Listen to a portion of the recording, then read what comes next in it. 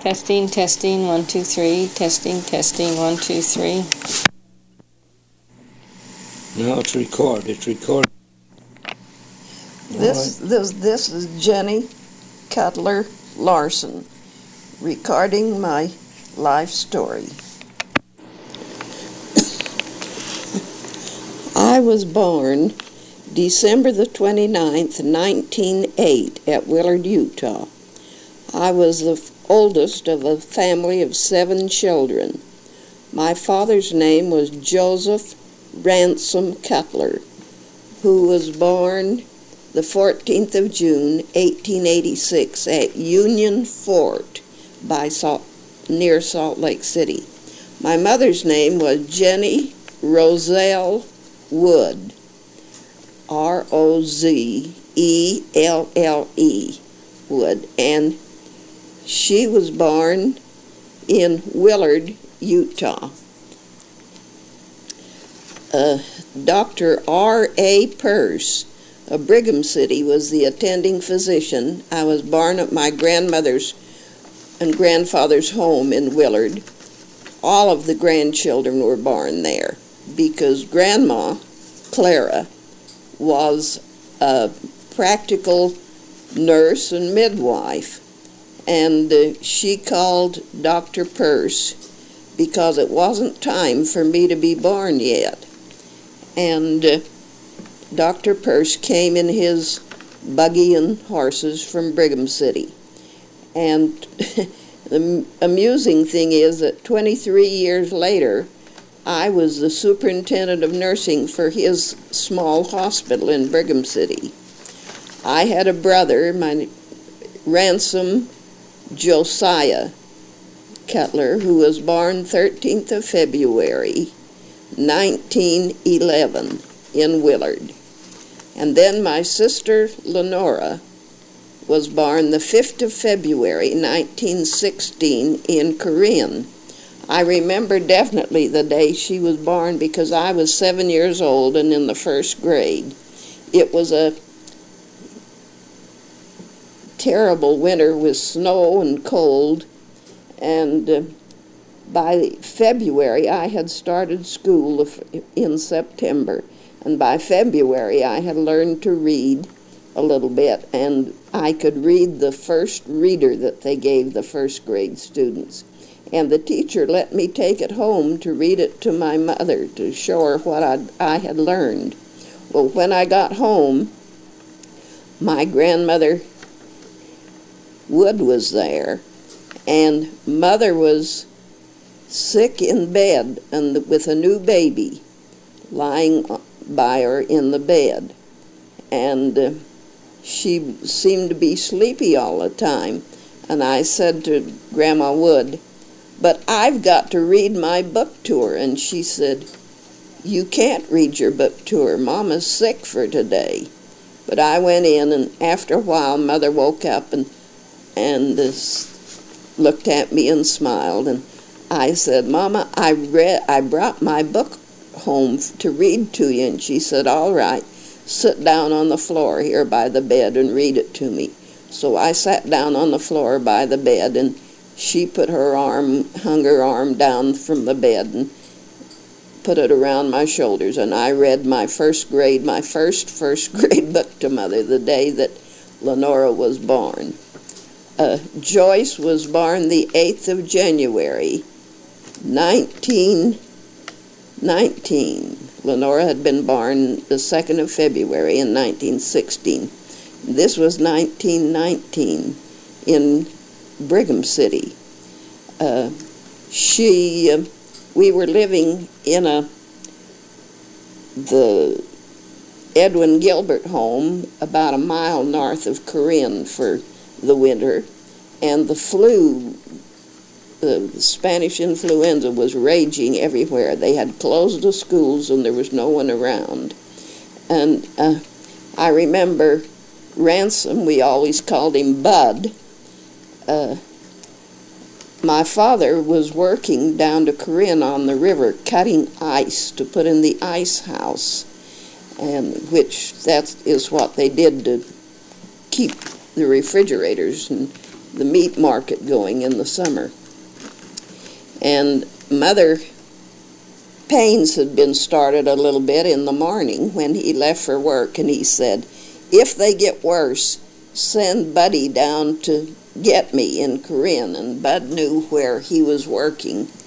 So about 11 o'clock, the pains got much worse. So Mother said to Bud, I think you had better go tell Daddy to come and take me down to Willard to Grandma's. And and she says, don't stop and play along the way. Go. Just go and find Daddy. And he put on his boots and winter clothes and headed out along this little narrow trail in the road. And he was running the last time I saw him, and he said he ran all the way down to Corinne, a mile, in that zero weather. And when he got down to the river where the men were working, he couldn't see Dad anywhere, so he asked one of the men, where was Daddy? And the men sort of knew that Mother was expecting, and her time was close. So they yelled for Dad, who was out working on the ice on the river, told him he'd better come in, and pointed to Bud standing by him. And he came right away, and he put Bud up on the horse, one of the horses. He took his team of horses down there to work, put him up in front of him on one of the horses, and they came home and took Mother, loaded her in a car. And we didn't have a car at that time. I think this car must have been Mr. Hadley's car. He had been our neighbor before we moved up on the ranch, Gilbert's ranch.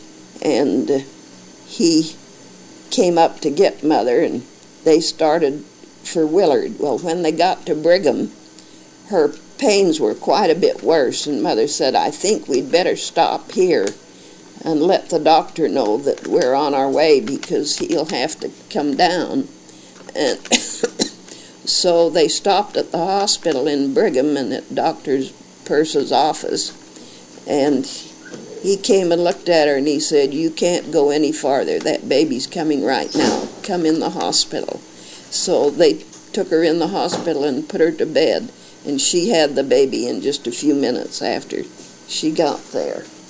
That was a most fortunate thing that happened, because they didn't know at the time that Grandma Wood's house down at Willard was filled with relatives with the flu. So she escaped the flu by having Joyce in the hospital in Brigham. And then they moved her back to the ranch where we were when she was, after she'd been there for a couple of weeks. When she brought her home, I remember we were having supper, and Lenora, who was 3 years older than Joyce, got down from her chair and went into the front room, we called it, where Joyce was asleep, rolled up in her blanket on the couch in the front room. And all of a sudden we heard the baby scream, and Mother and Dad jumped up and ran in the other room, and there stood Lenora, holding Joyce by both hands with her little feet on the floor. And they said, what are you doing? And they grabbed the baby, and she said, she wouldn't walk. I wanted her to walk out to the table and have supper, and she wouldn't walk. And the baby was 10 days old. Venna was born in Brigham City on the 11th of April, 1921. By that time, Grandpa and Grandma Wood had moved up to Brigham City, and so Venna was born there. Mabel Eileen was born the 24th of August, 1924 in Corinne. And I remember so well the day she was born because we were living at what we called the Big House. It was a farm that Dad had rented out about a mile west of Corinne, and it had a huge, for those days, house built on it. The farm had previously been owned by some fairly well-to-do people, and they had built this large house which had 2 stories and bedrooms upstairs, and it even had some water piped in. There was no bathroom or toilet facilities, but it had a cold water tap with a wooden sink in the kitchen. And this was it. She was born the 24th of August. Well, that was right in the middle of harvest season for the grain. And when Mother got sick, her pain started coming in that, they hiked all we kids across the street to Mother's cousin's home, Will Wood's place, and we stayed there the rest of the night. Well, in the morning, the baby wasn't born yet, but the thrashing crew sent word that they were coming to start thrashing Dad's grain that day. Well, they didn't know what to do, but Mother said, well, tell Jenny to come home and she can get dinner for the thrashing crew. So I got dinner for the crew of thrashers, which was about 8 men, and Mother was having her pains in the bedroom right next to the room where the men were eating, and she couldn't say anything or make a noise. But anyway, I fed the thrashing crew, and this was 1924. So I was 16 years old, between 15 and 16. And but they got along all right. Well, Eileen was born in the afternoon, and I took care of Mother and the baby, washed the baby and that. Aunt Emily Hewlett came out from Corinne and helped with Mother during the delivery. And then I cleaned Mother up and changed the bed and washed the baby. So that was my introduction to nursing. Robert Wayne, the last boy, was born the 11th of September in 1927 in Brigham City. And I had graduated from high school in the spring of 1927, and then I developed appendicitis later in the summer, and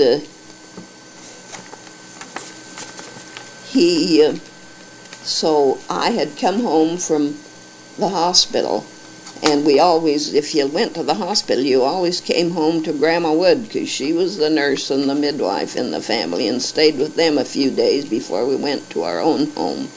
And I was staying with Grandma Wood for a few days before I felt strong enough to go home. Mother came in and had Robert there in the house, and in Grandma Wood's house in Brigham. And I remember Grandpa Wood was getting quite feeble then, and he was sitting in his armchair by the kitchen stove. And when Bob was born, Grandpa said, well, is the baby here? And Grandma said yes, and Grandpa went over and looked at the clock and toddled over with his 2 canes and looked up at the clock and said, yes, that's right, and I know exactly when he was born. That's the listing of our family. The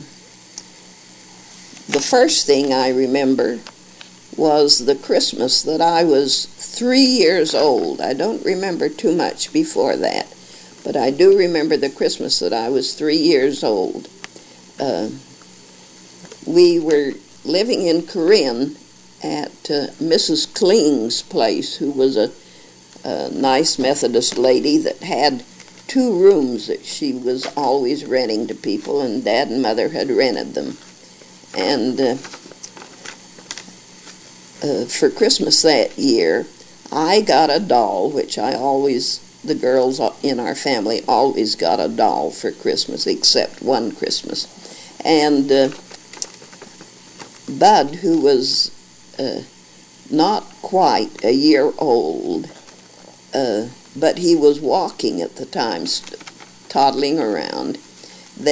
Because he was born in February and he wasn't quite a year old yet, but he could walk around, and they bought him a little rubber chicken that you held in your hand, and when you squeezed it, the little whistle in it made it kind of make a noise. And I played with my doll for a while, and I can remember Bud standing by the chair, holding to the chair and squeezing his little chicken.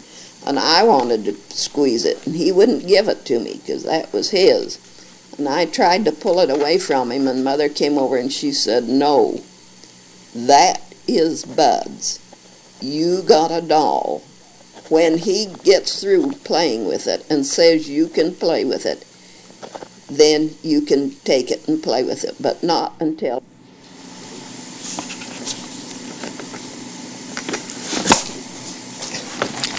My dad didn't have a farm of his own, and he worked around wherever he could find work for a while. And so we moved every little while. Sometimes it'd be just a couple of months, and sometimes it would be a year or two we'd be in a place, but we moved quite often. At one time, when I was about 3, I think it was, a little after, we lived at a place out east of Snowville, about, I would say maybe 5 miles, as nearly as I can remember. And Mother cooked for some men that were working on this ranch, and Dad worked with the fellows. And we had a little 2-room house that was up on some stilts or something. We had to climb a flight of stairs to get into the little 2-roomed house. But anyway, we were there during the summer, and it was the yard was full of sagebrush and just wild plants and that, and the rattlesnakes were quite thick. And Bud was big enough to get out and run around by himself, so he must have been sometime 3 and a half, I'd be about 3 and a half, and he'd be about 18 months or 20 months old, something like that. But Mother said, always watch him, because he was crazy about ropes, playing with ropes that the fellows had there, and sometimes they'd just coil up a rope and throw it down on the ground and go off someplace else that wasn't their ropes. They weren't too concerned about it, just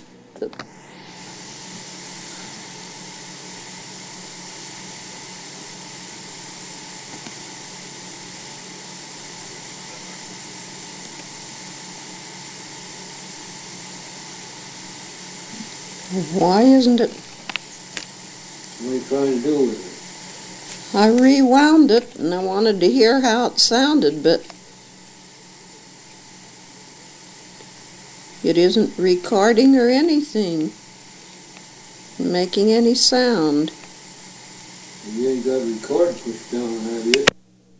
Ropes, and I remember one time there was a lady or a family that lived a ways away. I would say maybe it was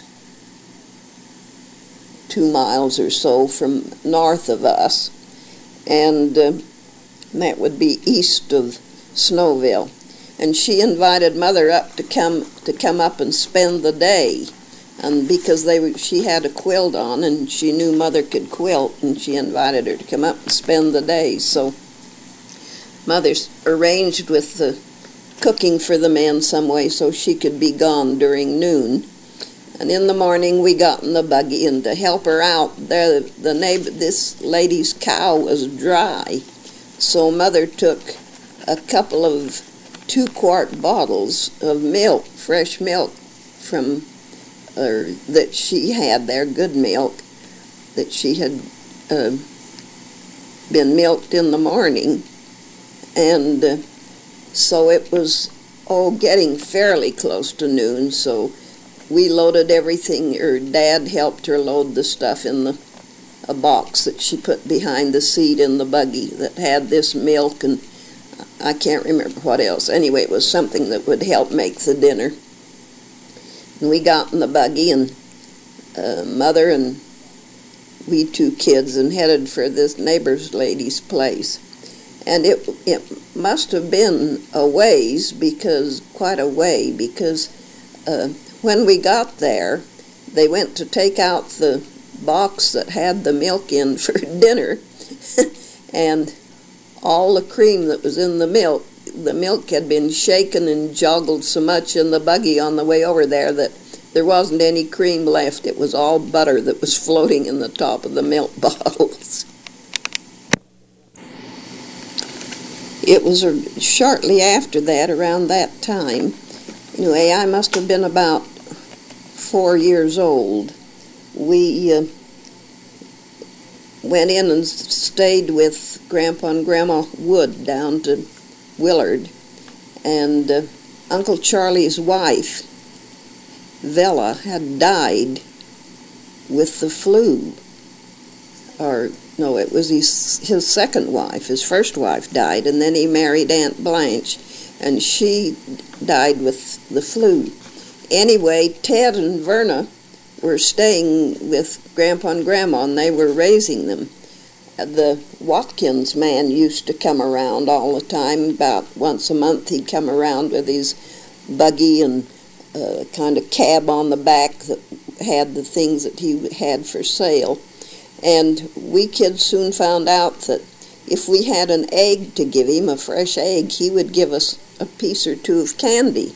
So we always, when it was time for the Watkins man to come, we always tried to be sure that we each, all 4 of us, Ted and Verna and Bud and I, that we each had an egg to give him. Well, somehow we got the idea, someone said that if you ran chickens up a greasy board, that would make them lay eggs. And one time it was time for the Watkins man to come, and we didn't have any eggs, so we decided that we'd better arrange some way to run some of the hens up a greasy board in the chicken coop. So we found a big old board that had some big splotches of grease on it, and took it in the chicken coop and laid it from the floor up to the roost. And then all 4 of us went in the chicken coop and locked the door from the inside so the chickens couldn't get out. And then we'd grab a hen and take them and try to walk them up this greasy board. Sometimes it'd take 2 of us to hold one hen. They'd fight so. And you can imagine the mess that and the noise that those chickens made. They flopped and screeched and carried on, and we were always laughing and that, but we were trying to run each one of them up the greasy board so they'd be sure and lay an egg for us. And finally, the dust got so thick in there we could hardly breathe, but we still kept at it. And finally, bang, bang, bang on the door. It was Grandma and Mother come out to see what was going on in the chicken coop. The kids had all disappeared, and there was an awful racket in the chicken coop. So they wanted to know what we were doing in there, and we told them we were running the chickens up a greasy board. And Grandma said she was a disciplinarian in the family, and she said, "All right, open this door this instant and let those chickens out so they can get out and get some fresh air and some water." And we didn't want to, but she told us we'd better, so we opened the door and let them out. And when Grandma and Mother came in, there we were, 4 kids, all smeared with chicken manure and dirt and dust and feathers. The dust so thick you could hardly breathe, and the chickens all flew out the door as fast as they could go. And that's when I learned that running chickens up a greasy board didn't always work. I remember one day Grandma told Verna that she wanted her to wash the dishes, the dinner dishes, right afternoon, because she hadn't done dishes for a few days, and she thought it'd be a good thing if she washed some dishes, and Verna didn't want to. And she just disappeared, and nobody knew where she'd gone, and they hunted around and called and that, but nobody got her. And Grandpa came in and he says, "What are you calling for? What's the matter?" And Grandma told him that they couldn't find Verna because she'd run away and hid because she didn't want to wash the dishes. And Grandpa said, "Oh, I think our cherry tree needs to be watered. Come on, Jenny, you can help me. We'll go water the cherry tree." And the water that they had there came from the mountain up above us, and the force on it, had to come almost straight down the mountain, and the force it had was so strong that sometimes it would shoot the skins off the new potatoes in a bucket if you put them under the tap when you opened the tap. But anyway, Grandpa took the hose and went up in the cherry orchard that was right by the house. And he said to me, "I've got to spray these trees because they need a drink, I think. Let's spray these." And he turned the hose full force on one cherry tree and for a minute or two, and then he said, "Okay, let's do the next one." And we moved to the next one, and that was the one where Verna was hiding. And when Grandpa turned the hose of water on that cherry tree, did she scream. And she jumped down from the cherry tree, and she was soaking wet, and ran into the house, and he said, "Go wash the dishes for Grandma." So she went home and did the dishes like she was supposed to.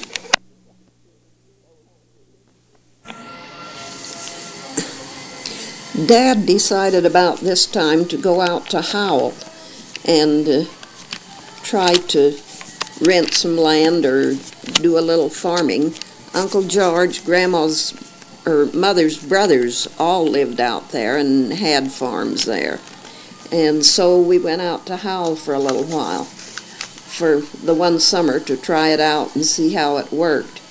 But we didn't have a house to live in, and we were living in a tent that had a wooden floor and wooden walls up about 3 feet on the side.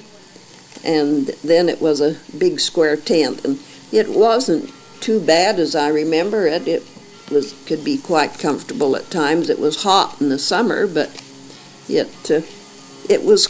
We could keep it clean, and then we had some chickens, a few chickens to furnish us with eggs, and they roosted in the wagon. On Sunday we had to push the chickens out so we could ride in the wagon to church, but the chickens roosted in the wagon, and that kept them up off the ground away from the snakes that would get into them and the coyotes. And you could hear every night, and morning, you could hear the coyotes howling around.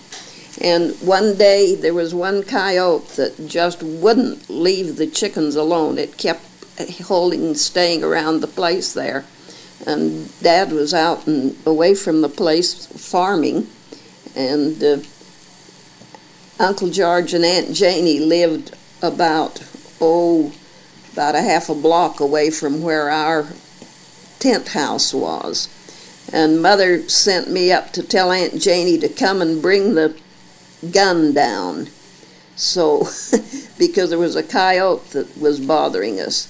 So Aunt Janie came. I ran up and told her, and she came. She gathered up the gun and put some bullets in it, and came down. And I can remember the coyote wouldn't leave, and they tried waving their aprons at it and yelling at it, but it still wouldn't go away and stay.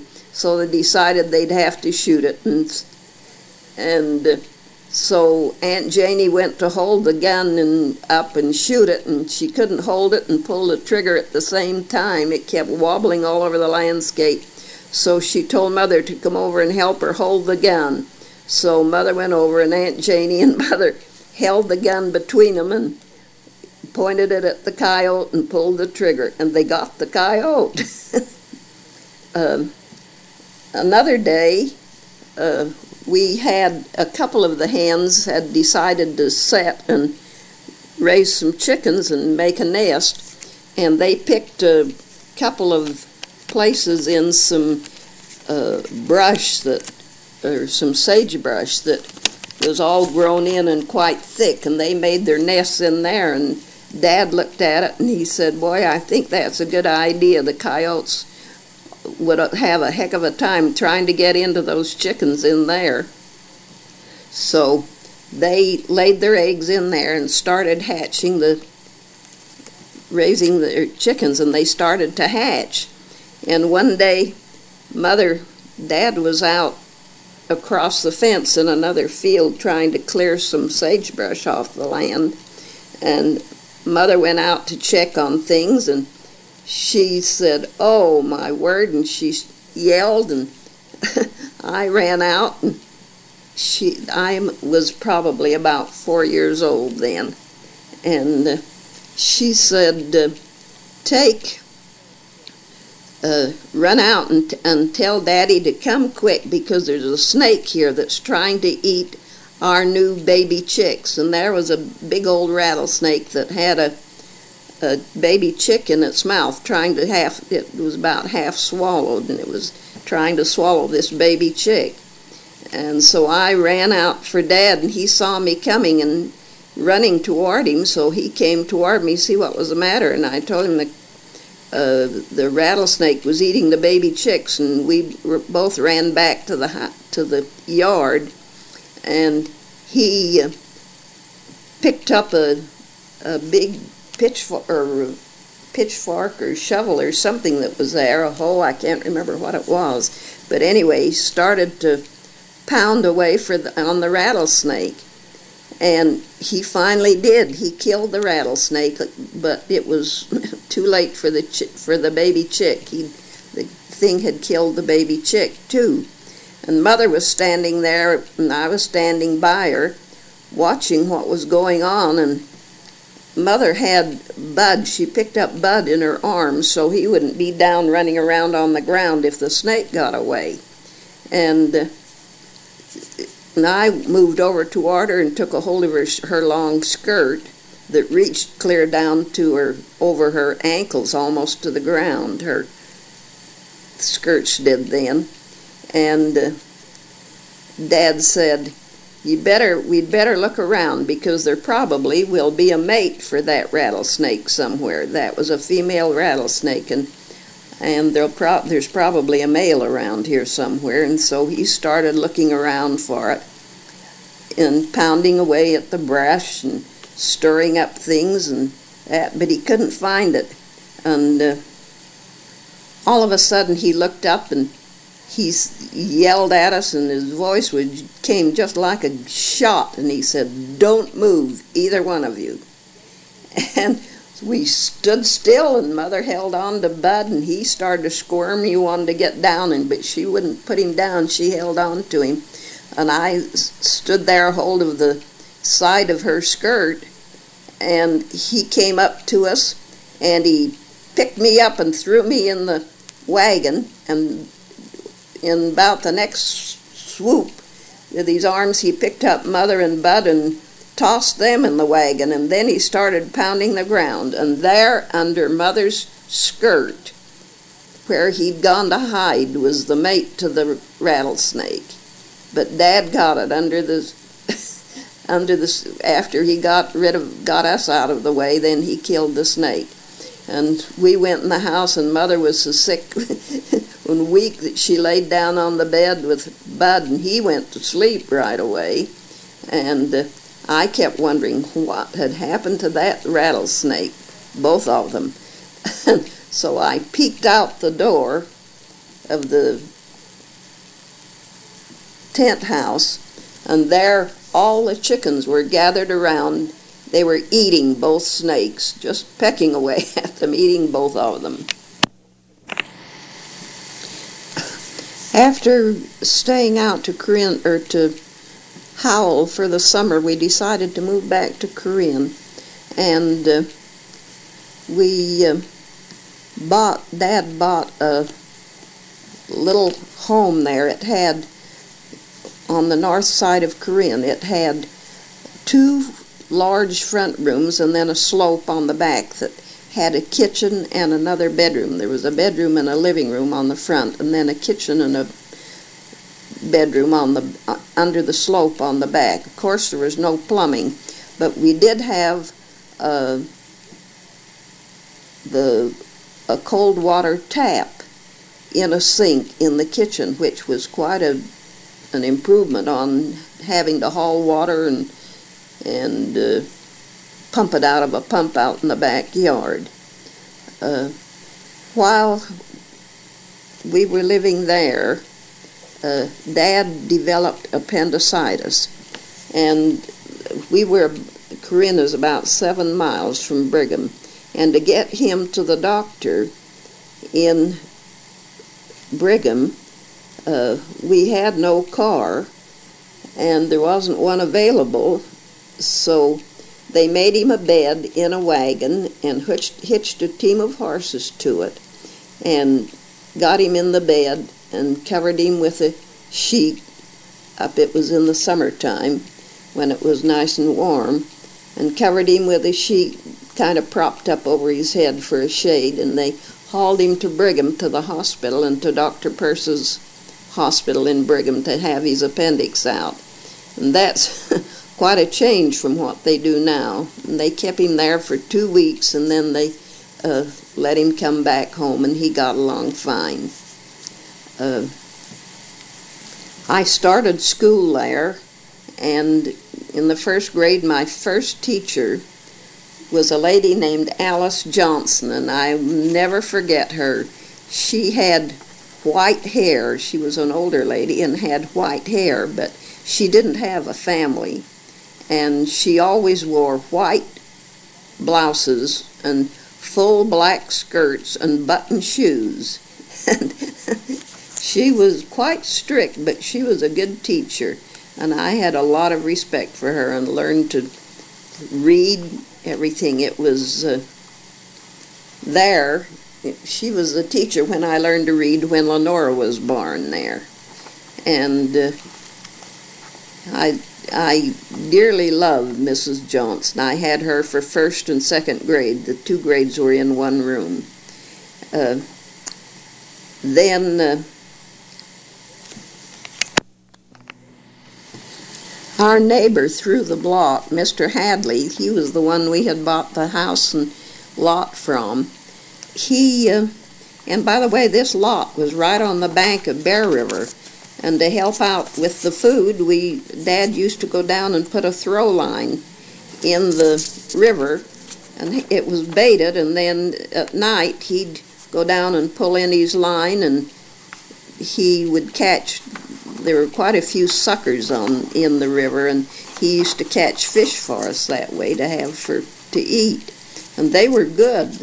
Mother cooked them up, and they were real good to eat. But Mr. Hadley was the first man in Corinne that had an automobile, and he had a Ford, a Model T Ford, and you had to crank it, and there was no door on the driver's side, and he was a heavy-set, quite rounded man. I'll bet he weighed a good 200 pounds, and he wasn't too tall.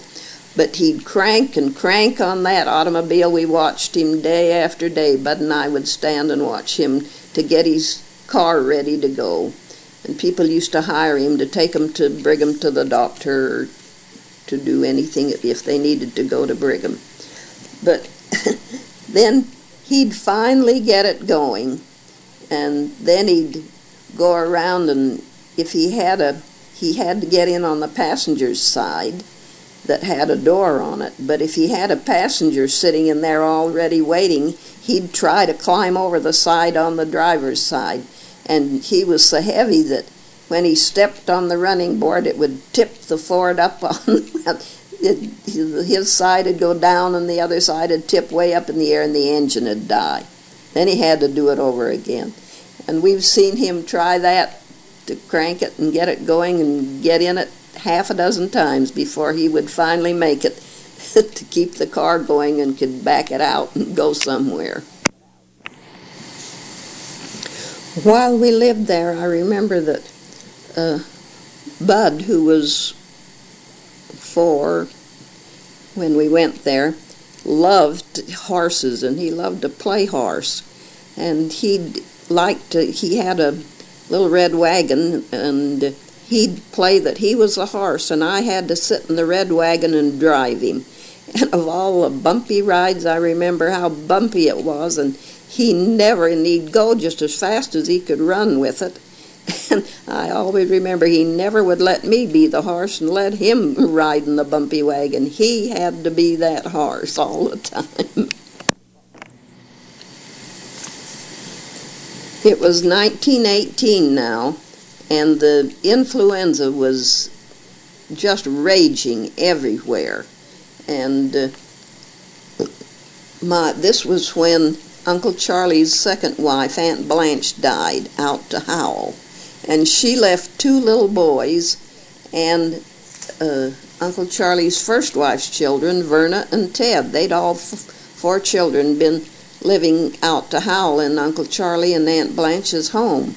But when she died, he didn't have any place to put them, and Dad was wondering whether he should go out there and take up some land or something again. He always wanted to get back out to Howell, where the rest of his brother-in-laws were all farming, and they seemed to be doing pretty well.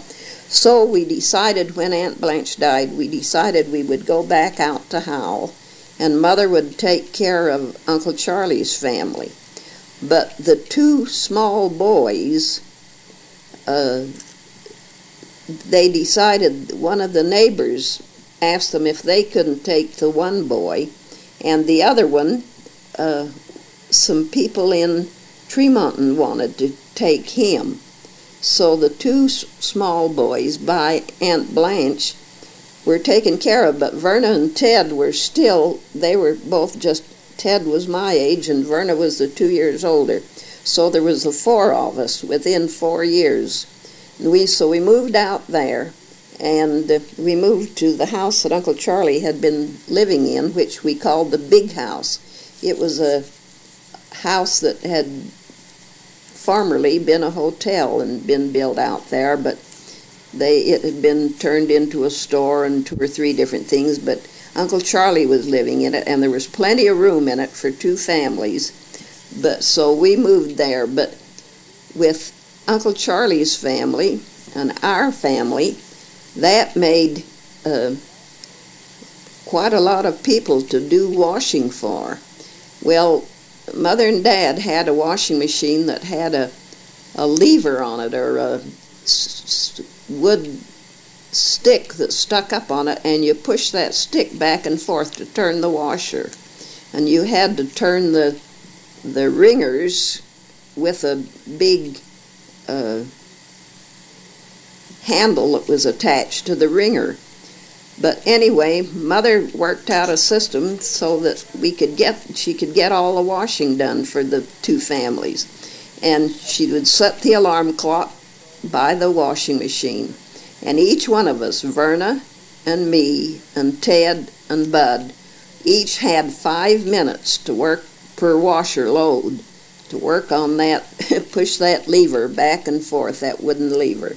So that's how we did the washing. We kids provided the steam to make the washer go. And we got along pretty well. We went to school out there, and I started in the 3rd grade, or 4th grade when we moved out there. I was in the 4th grade.